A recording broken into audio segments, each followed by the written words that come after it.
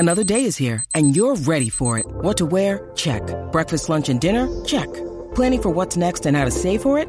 That's where Bank of America can help. For your financial to-dos, Bank of America has experts ready to help get you closer to your goals. Get started at one of our local financial centers or 24/7 in our mobile banking app. Find a location near you at bankofamerica.com/talktous. What would you like the power to do?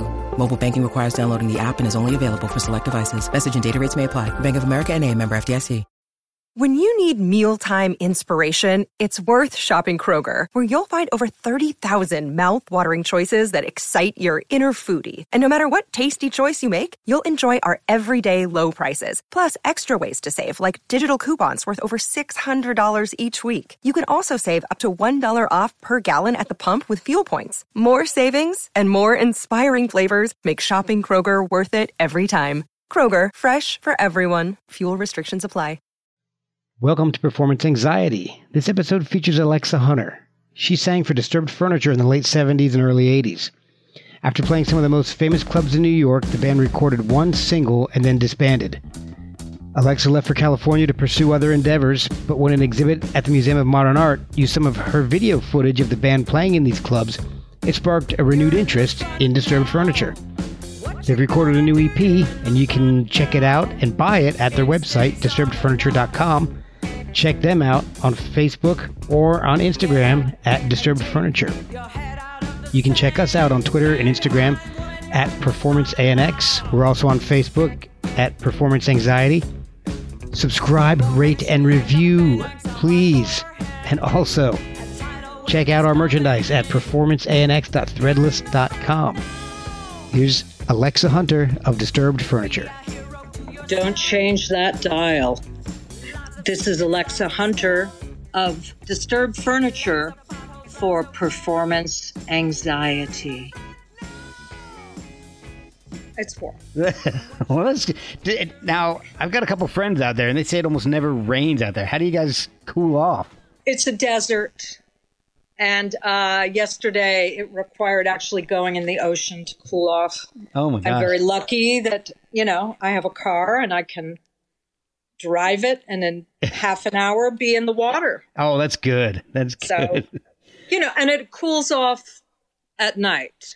Oh, well, that's good. It cools off at night, which is not always the case on the East Coast where I grew up. Yeah, and that's and let me get into that in one second, because I have a couple questions for you about that. Heard some stuff from my friends out there, but so what was my point? Oh yeah, I was going to ask you. Speaking of LA at night, I have some friends out there, and they say that the sidewalks roll up pretty early. It's not as like a late night town as New York is. No, of course not. Of course not. First of all, it's not that kind of a city. It's not all condensed like New York. And New York just has always been a night spot. Right. A hot spot, night spot. And Los Angeles and California, it's the daytime. It's the light of the day. Sunny California. Yeah. Okay. So I just... When they told me that, I was like, that can't be. I can't imagine there isn't stuff going on at night. It's just... Well, there probably is, but it's probably very underground. Like, there is a club where we're actually going to play. It's not an advertised venue at all. It's like a private club. Okay. And it's mostly an after-hours club. People still go out. And I think probably after hours in LA begins at 11. Oh, okay. So it's like a speakeasy. You got to knock on the door and give a password. Yeah. Wow. Yeah. Those are they are littered throughout the city. So there's a small contingent of late night people that still live here. Okay. Well, apparently those are not my friends out in LA. So mostly they're not my friends either. Yeah.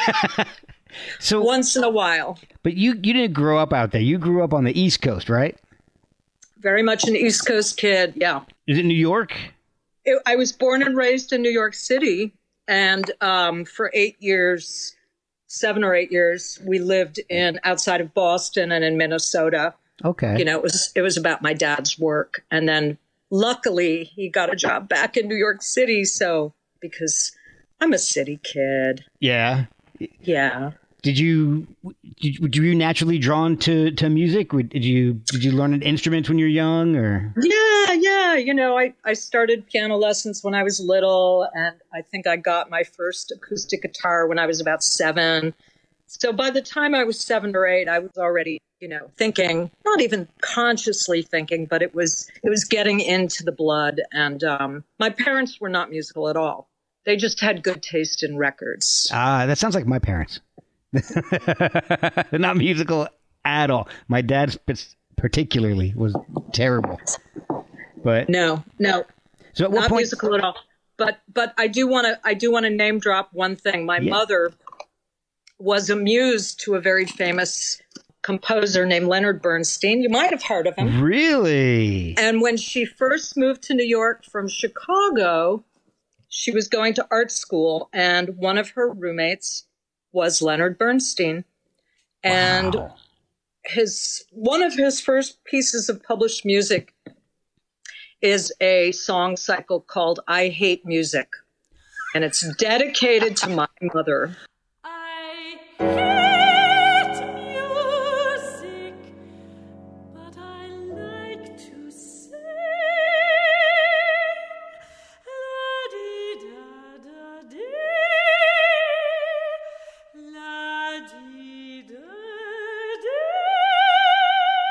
Wow, that's awesome. So she wasn't musical, but she was a muse. That's amazing. Oh my gosh. I didn't find any of that in my research, I'll tell you that. No, it's you have to look pretty hard. Yeah. Go to the source. So when did you start performing out in public? Well, I did theater in high school. So I got interested in this idea of being on stage when I was 14 or 15, and was also playing music at home. The first time I started playing publicly was when I was about 18. Coffee shops. I had a very limited repertoire. Okay. So that didn't go very far. Really not a great guitarist. I'm functional. I can write on the guitar, but I can't really do whole sets. Okay. Yeah. So then you started gravitating towards singing then, and being a front person. Yes. Okay. So the singing was already sort of gathering steam when I was in high school. One of my teachers had a mother who was an opera teacher. She taught voice, but mostly opera. And so that was the first time I started studying the voice, was when I was about 17. And then when I was living in London as a student, I was living with some musicians, but they were doing more jazz. They were more in the jazz genre. And I always had a place in my heart, and still have a place in my heart, for the American Songbook, the jazz standards. So I was doing some of that kind of singing, but not publicly. And then it was 1977, and the Sex Pistols came out. And I went to my first punk rock concert. Now, were you in London at this time? I was in London for a study abroad, and was very impacted by I didn't get out to clubs very much, but the few times I did, I was just knocked out by the music. I think the first concert I saw there, the first punk rock, was The Damned. Oh, wow. Now that's a show to see for your first one. If you want to get indoctrinated into punk, that's the show. Right. And it was such a breath of fresh air. I couldn't stand so much of the music that was being played on the radio. Yeah, getting overproduced and overproduced and overstructured, maybe. Yeah, exactly. That too. Yeah. So, all right. So the Damned brought you into punk, and when did you start playing with bands? Okay, so then I went back to college after I was in London, but I knew that I didn't really want to be in college, so I transferred to college in New York City, and that was just the gateway drug to being back in New York and getting it started. Moved down to the East Village, dropped out of college, and started singing backup in bands. You know, you Okay. would literally open the back of the Village Voice and answer Village Voice. ads. There you go. So the first band that actually worked and performed in clubs and did a little bit of touring was called Mandy Doll. You didn't find that in your research? No, I did not. Oh, Mandy Doll. So she was this woman who wrote songs. They had clever lyrics. She could not sing. So it was sort of in between spoken word and white girl rap. Interesting. You know, this was like 1979, maybe. But I started getting access to what it would take to rehearse on a regular basis and get good musicians and book clubs. So I was learning on that job, but it was short-lived. It was not my type of music. It was too cute, too clever, too pop. And I wanted my own music to be done, not somebody else's. So is that when you started putting together what would become Disturbed Furniture? Yeah. And, you know, this whole time when I was singing backup with Mandy Doll and with another band that didn't go anywhere, The Insertions. Always love the names. This is great. I know. Nothing wrong with the name. There were other problems. Yeah. So I was already hanging out at the Mud Club and at Club 57 and kind of getting in gear for having my own band. I knew that's what I wanted to do. It was just a matter of finding the right people. And so the first Disturbed okay, so first of all, the name Disturbed Furniture. Where did that come from? I remember pretty clearly we were rehearsing, and so the band was already formed. We already had a bass player and a drummer and two guitarists, and we were rehearsing in somebody's really dank basement in the East Village. And there was this awful couch, one of those modular things that could move around. And the word disturbed popped up and furniture, and they met in the middle. And There you go. And they're still together after all these years. It was inspiration from a dank basement. Now, the first show, it was you... Club 57. Club 50. It was you, a bass player that you had met at Mud Club. Yep, Tony Zebe. Tony Zebe, and a pickup guitarist. Named Bobby. That sounds really improvisational. It was pretty rough. You know, I don't think there was a lot of rehearsing. I think we had 3 songs. Okay. And oddly enough, one of those songs is back in the repertoire. Really? And it's actually on the EP. It was kind of a sentimental move, but it's on the new EP. So the EP is new and old. So the first performance was at a night of Dada music. Okay. At Club 57. At the club, every night was a different theme night. So, you know, if you wanted to do something, it wasn't that hard to find a night where you could fit in your plan for a piece of performance art or an art exhibit. And most things only went up once. Okay. People would do very elaborate performance work, and it was done once. Oh, and wow. some of it, only a small fraction of it actually got photographed or filmed. You were one of the few that were filmed, and it's become an exhibit. So, but Yes. I want to get into that in a second. But I kind of want to learn more about the early days of the band. And I'm going to take a guess that the song that made it back to the repertoire and the EP is "Hit or a Miss."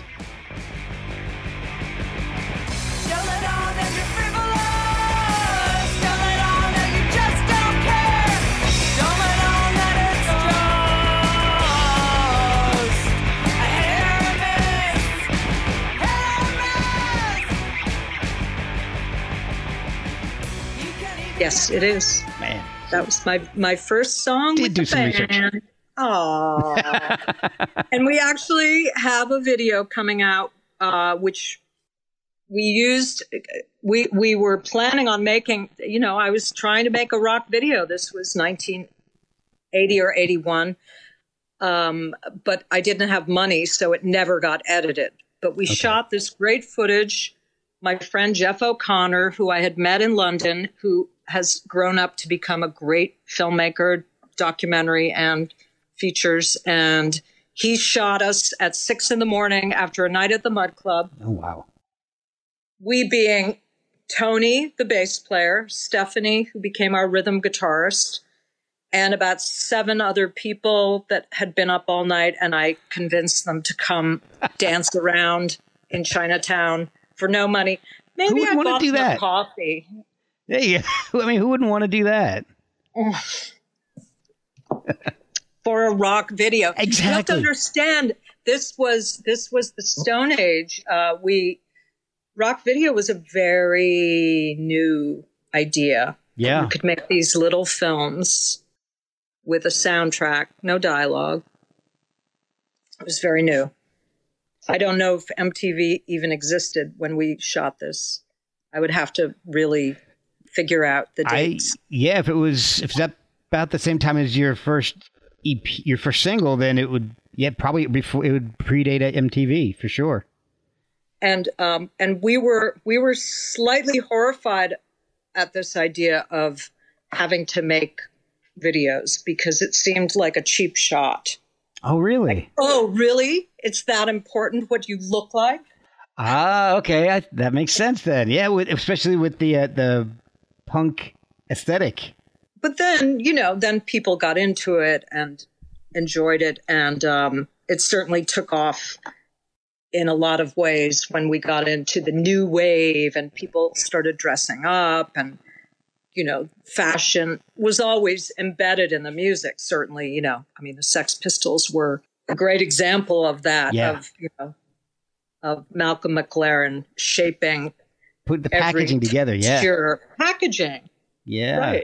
Right. Now, Vivian Westwood. Yeah. And so you, around that time that you started playing and opening for some of the other bands in the area, like Blondie and the Go-Go's. Oh, we never opened for Blondie. Blondie? Then that must be... No, not us, no. Oh, okay. I'm looking at it was the Go-Go's, the Stranglers, the Go-Go's, Psychedelic Furs. That's what I was thinking. Stranglers, Psychedelic Furs. So how does that happen? Are they touring and are you like the house band that's opening up for them, or are you just contacting them? They didn't have house bands. They had these booking agents at that time, like at Hurrah's, Ruth Polsky, who sadly, I don't want to get into that. It would be a very sad diversion to tell the story of what happened to Ruth Polsky, but maybe I will. Okay. She was amazing ear, and she had her ear on the pulse of Britain and was bringing over these unknown bands that maybe had a single out, maybe they had one little album. Yeah. And the pairing would be with an unsigned or a not that well known local band to open for them. That was just the balance. So we got lucky.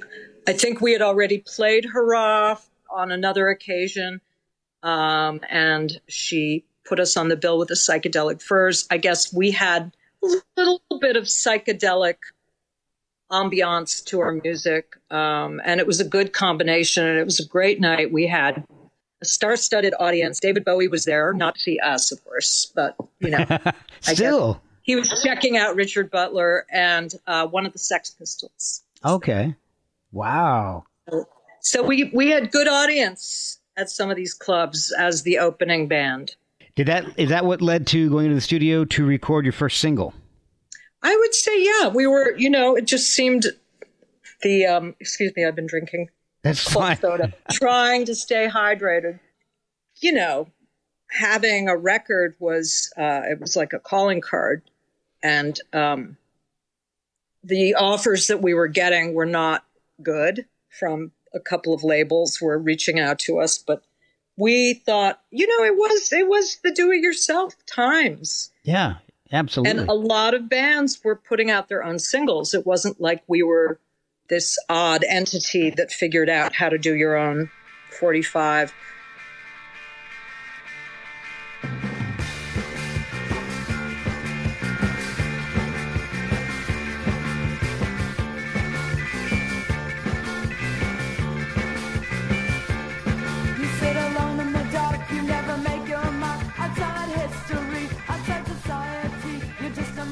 It was sort of a regular thing. If you had a band and you were on some sort of upward trajectory, the logical thing was to get some vinyl to get to the next. And a 45 wasn't that much of a commitment in the recording studio, you know.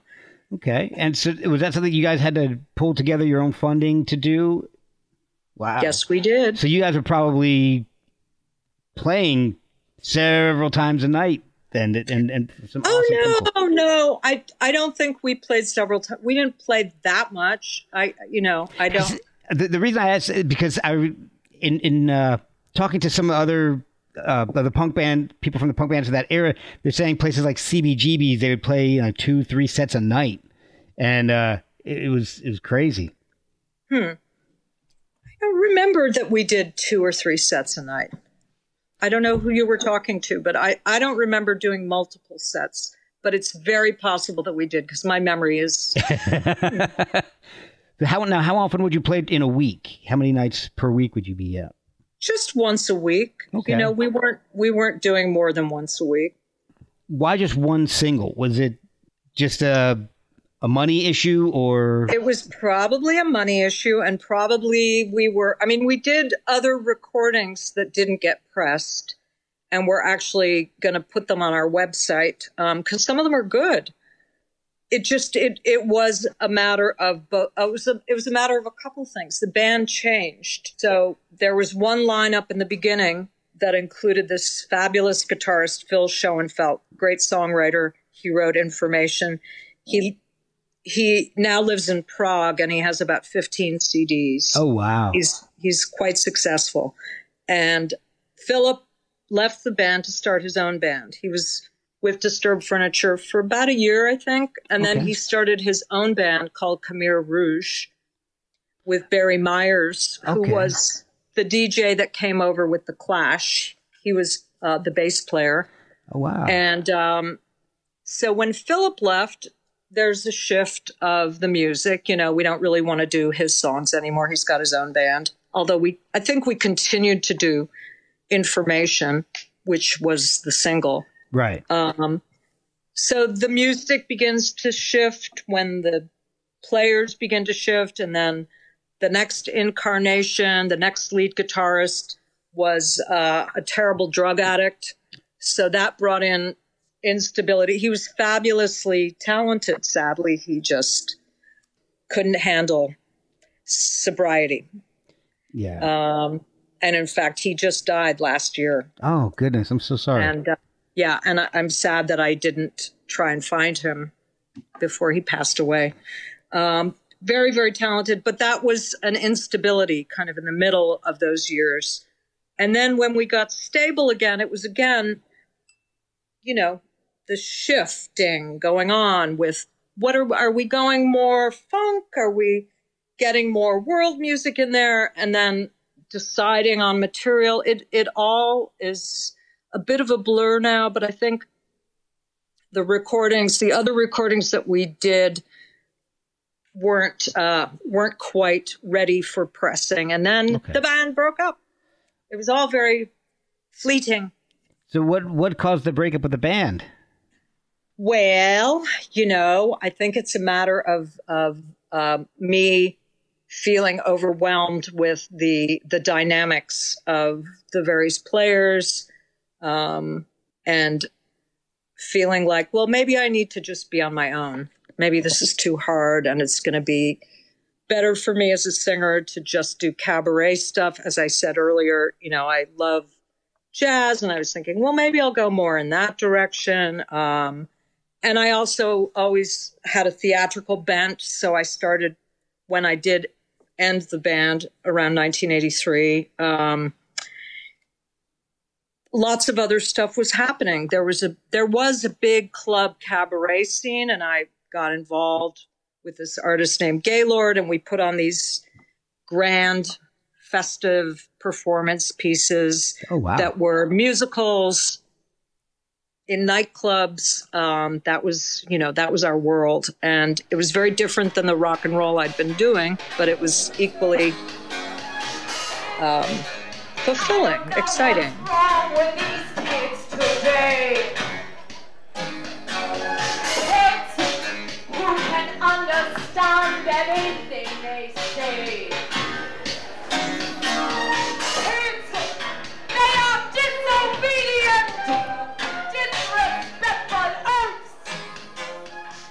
And then you decided to move to Los Angeles. Yeah. When did that happen? That happened in '87. I was feeling like the East Village was just too small, and I wanted a more expansive taste of the world. I was acting then, so I thought it would be good for the acting, and I thought the music would do well there. And I was actually very wrong. I was probably going to be better off staying in New York. I probably would have had more action if I had stayed in New York, but I found other things that I liked. You teach as well, right? I'm kind of on hiatus. I'm only teaching part-time now, but I did become a teacher. I went back to school and finally finished college, and then got a master's degree and started writing and teaching, and the music sort of faded out because I think when I was in my late 30s, I thought, okay, time to grow up.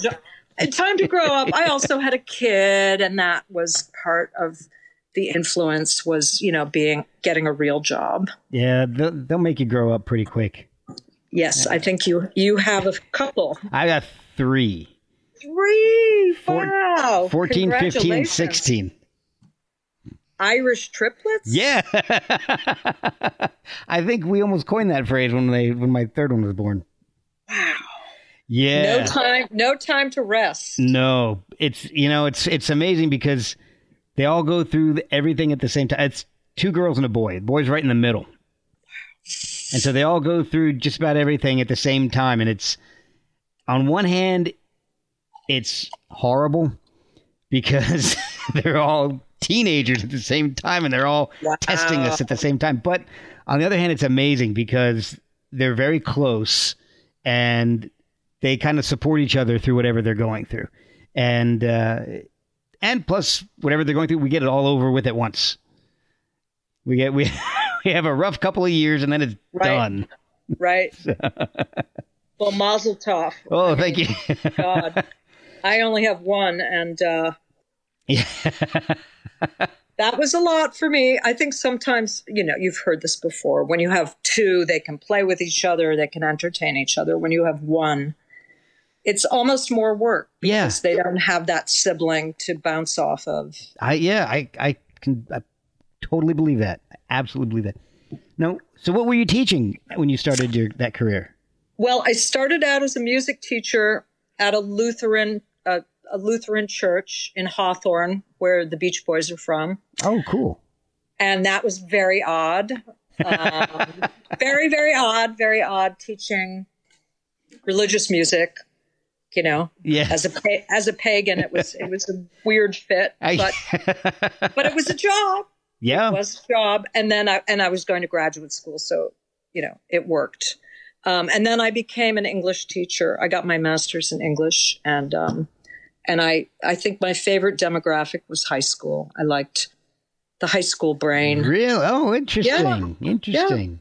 Yeah. I had some fun in those years. I taught only at public schools. Okay. And I taught some pretty hardcore kids, kids who had been in jail and kids who had already had kids, Oh my gosh. For 3 years I taught continuation, which is the school you go to when you flunk out of the regular high school. Okay, right? Yeah.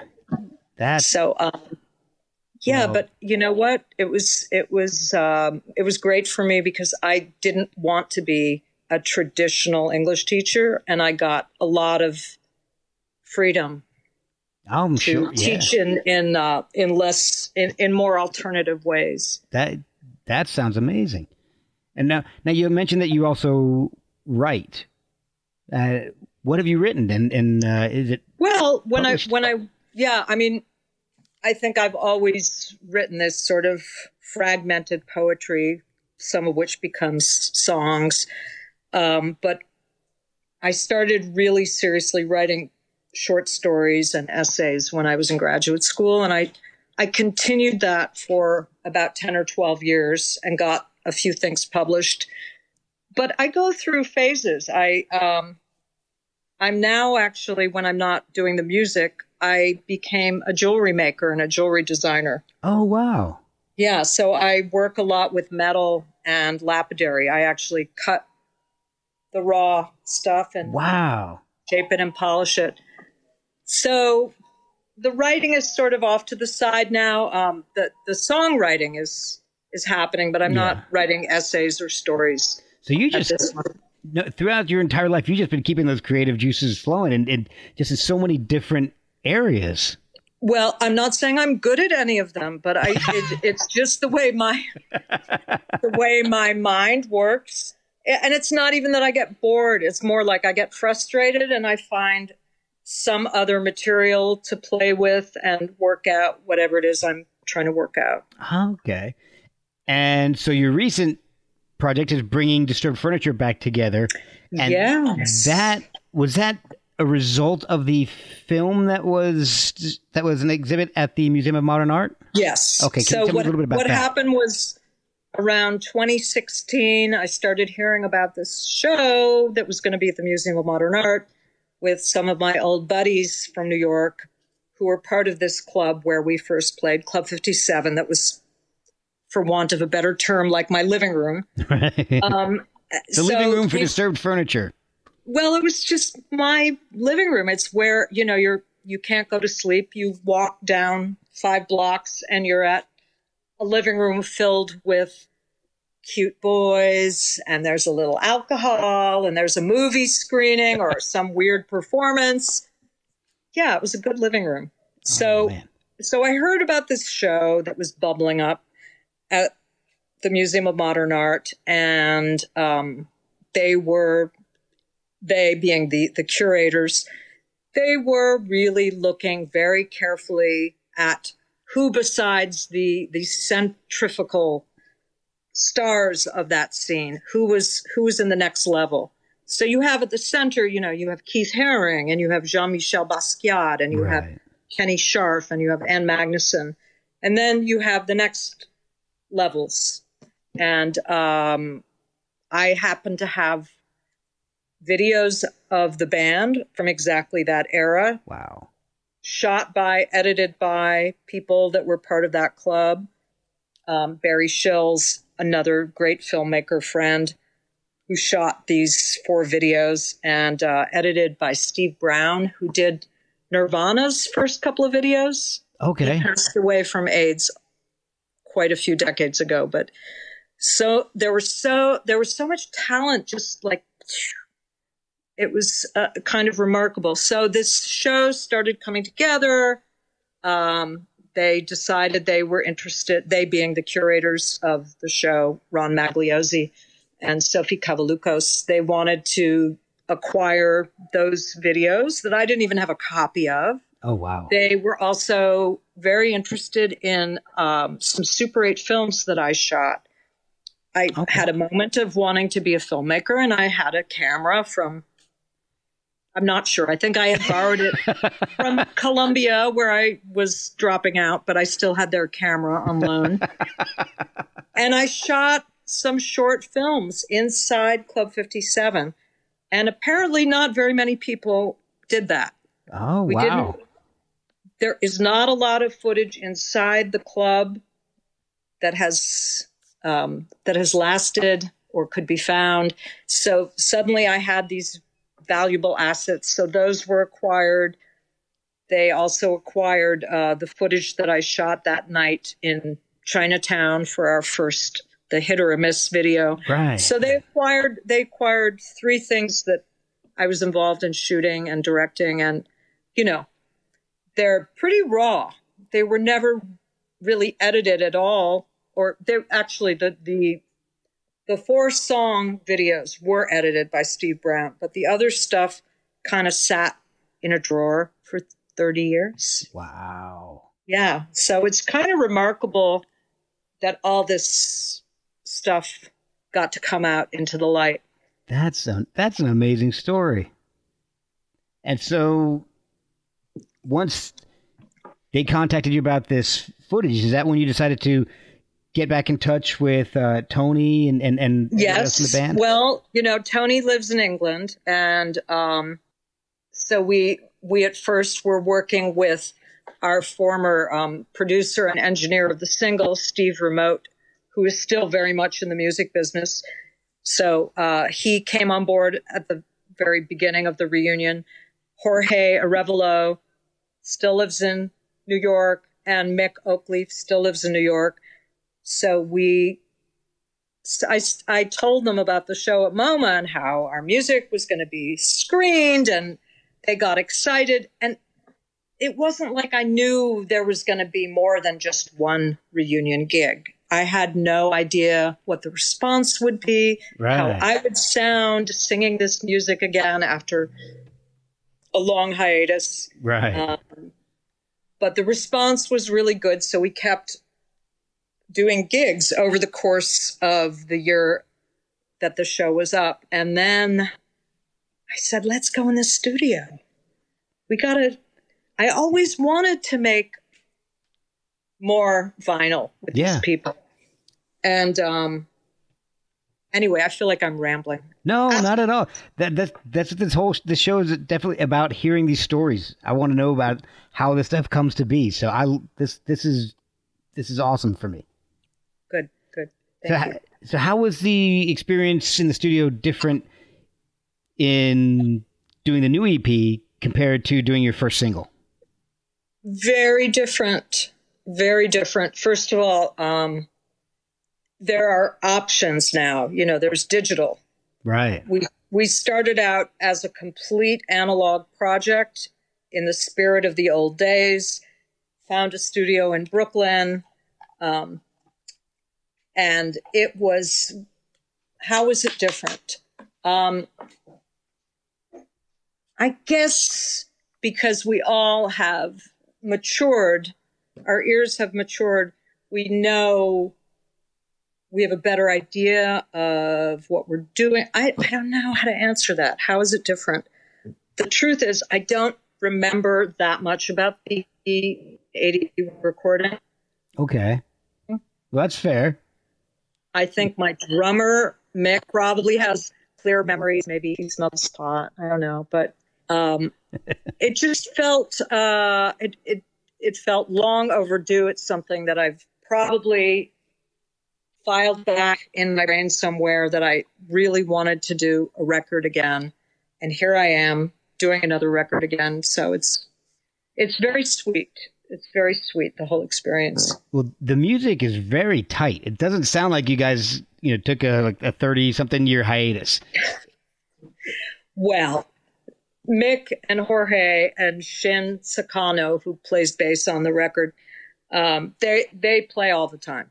They are not just, they didn't take as long a break as I did from their instrument. They play all the time, and they're very warmed up. So Hit or Miss is a track that was demoed and back in the late 70s, early 80s. What about the rest of the songs? Are those new compositions, old compositions, or mix?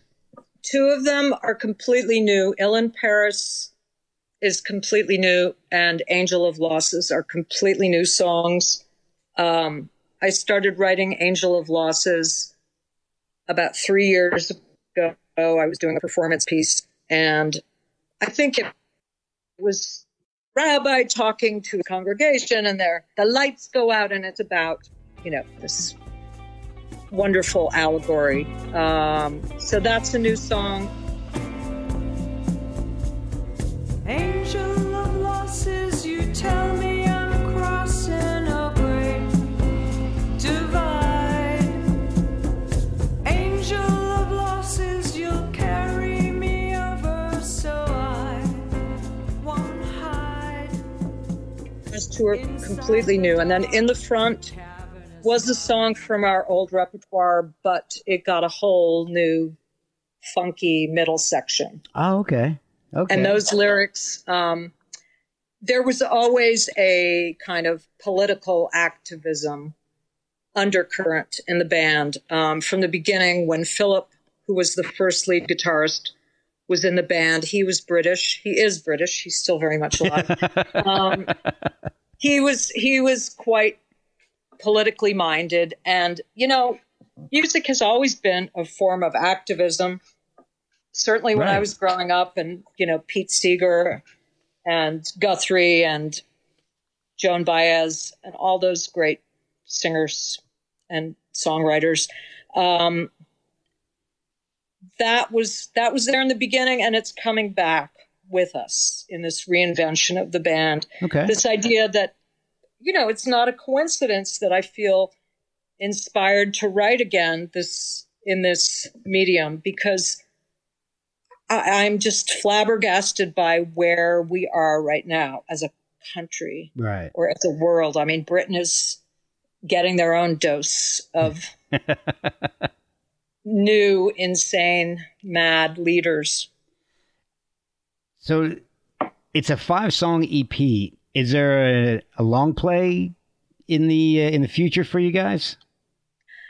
I hope there is. I'm back on the horse or the bicycle or whatever this thing, whatever metaphor you want.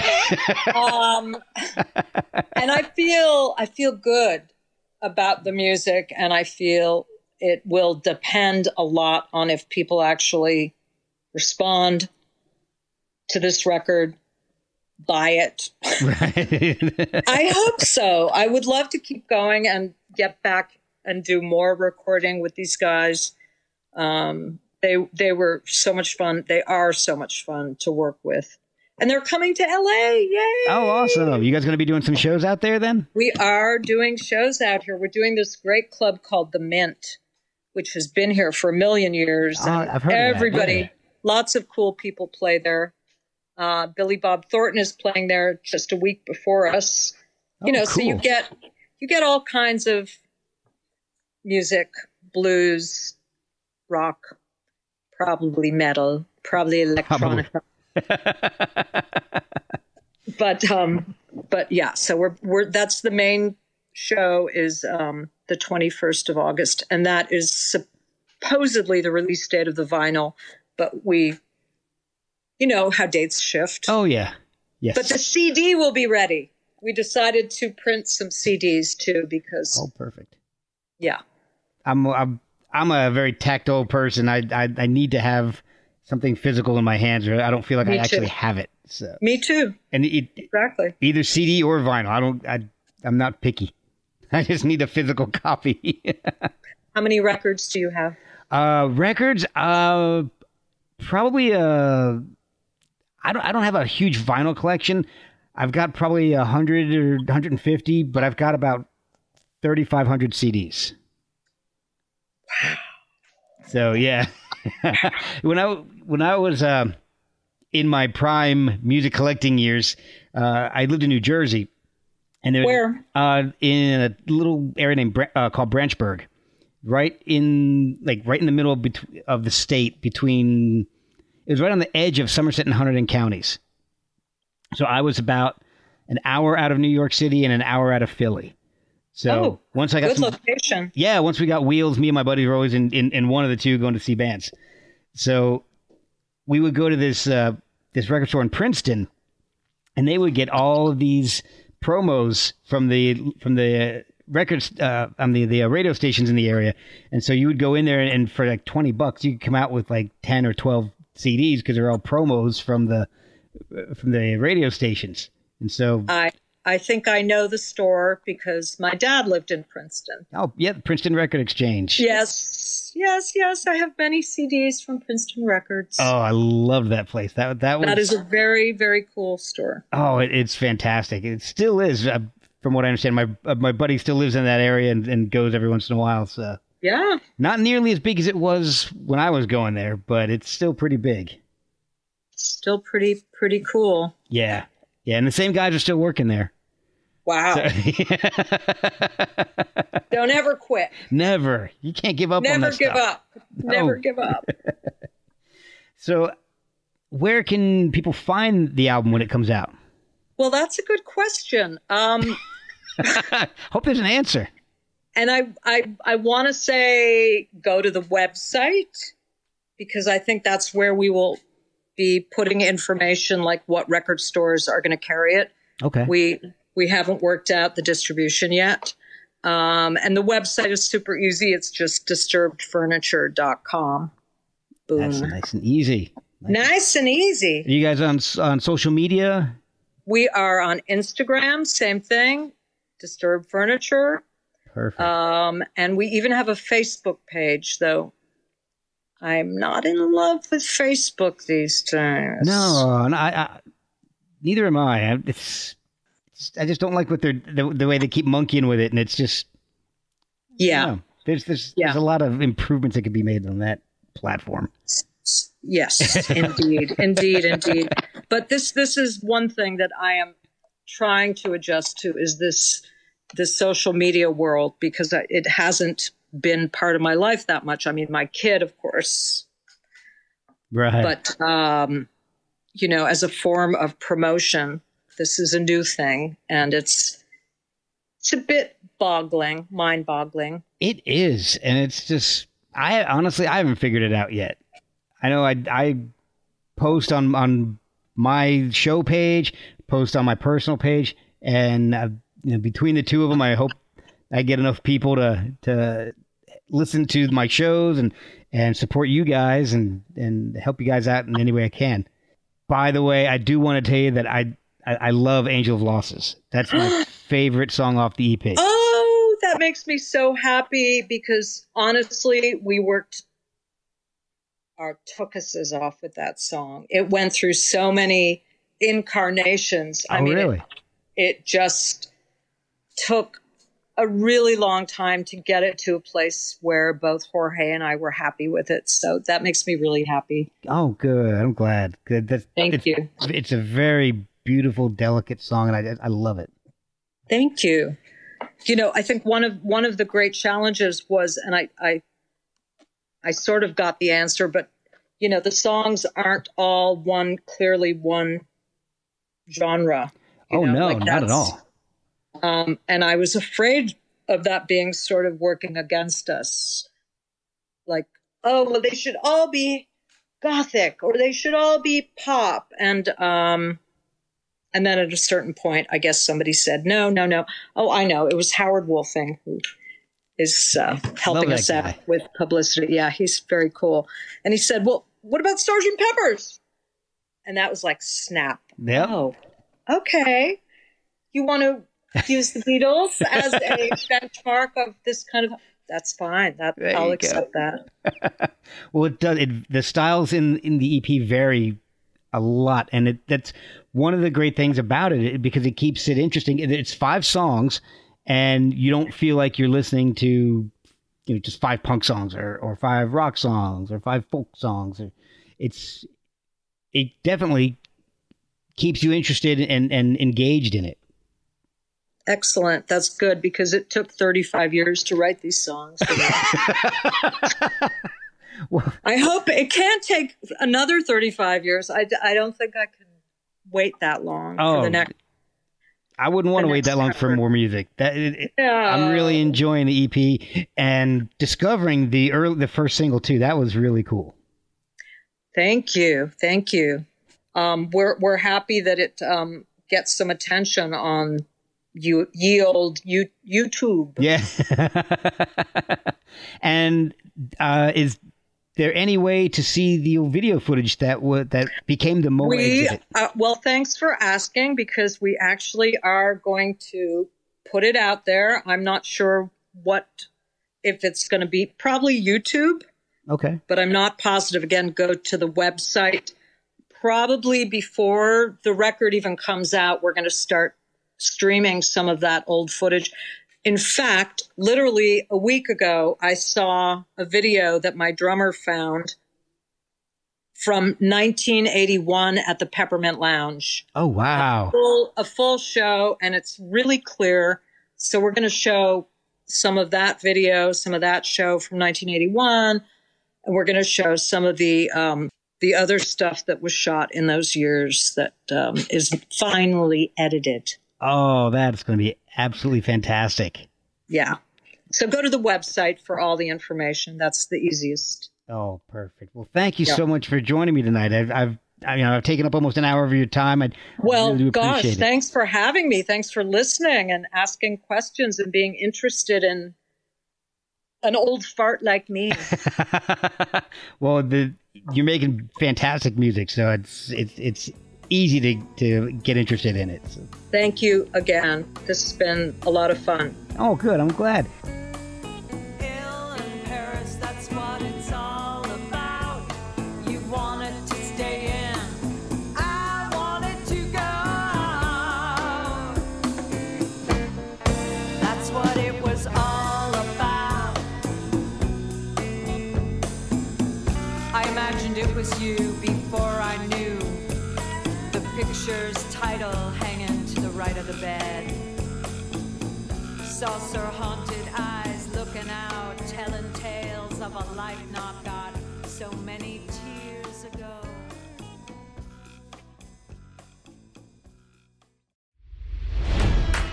It's NFL draft season, and that means it's time to start thinking about fantasy football.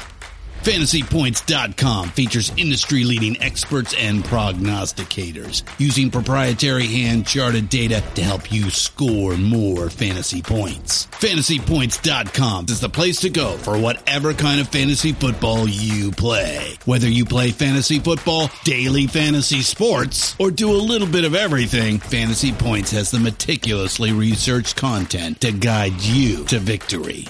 And why wait for the fall? Fantasy Points also covers the new spring football league, the UFL. Join the guru, John Hansen, Scott Barrett, Joe Dolan, and other massive names in the fantasy football universe with an exclusive offer. Use code Pantheon for 15% off any Fantasy Points package, including the all-in package, with access to every article, tool, and data nugget that Fantasy Points has to offer.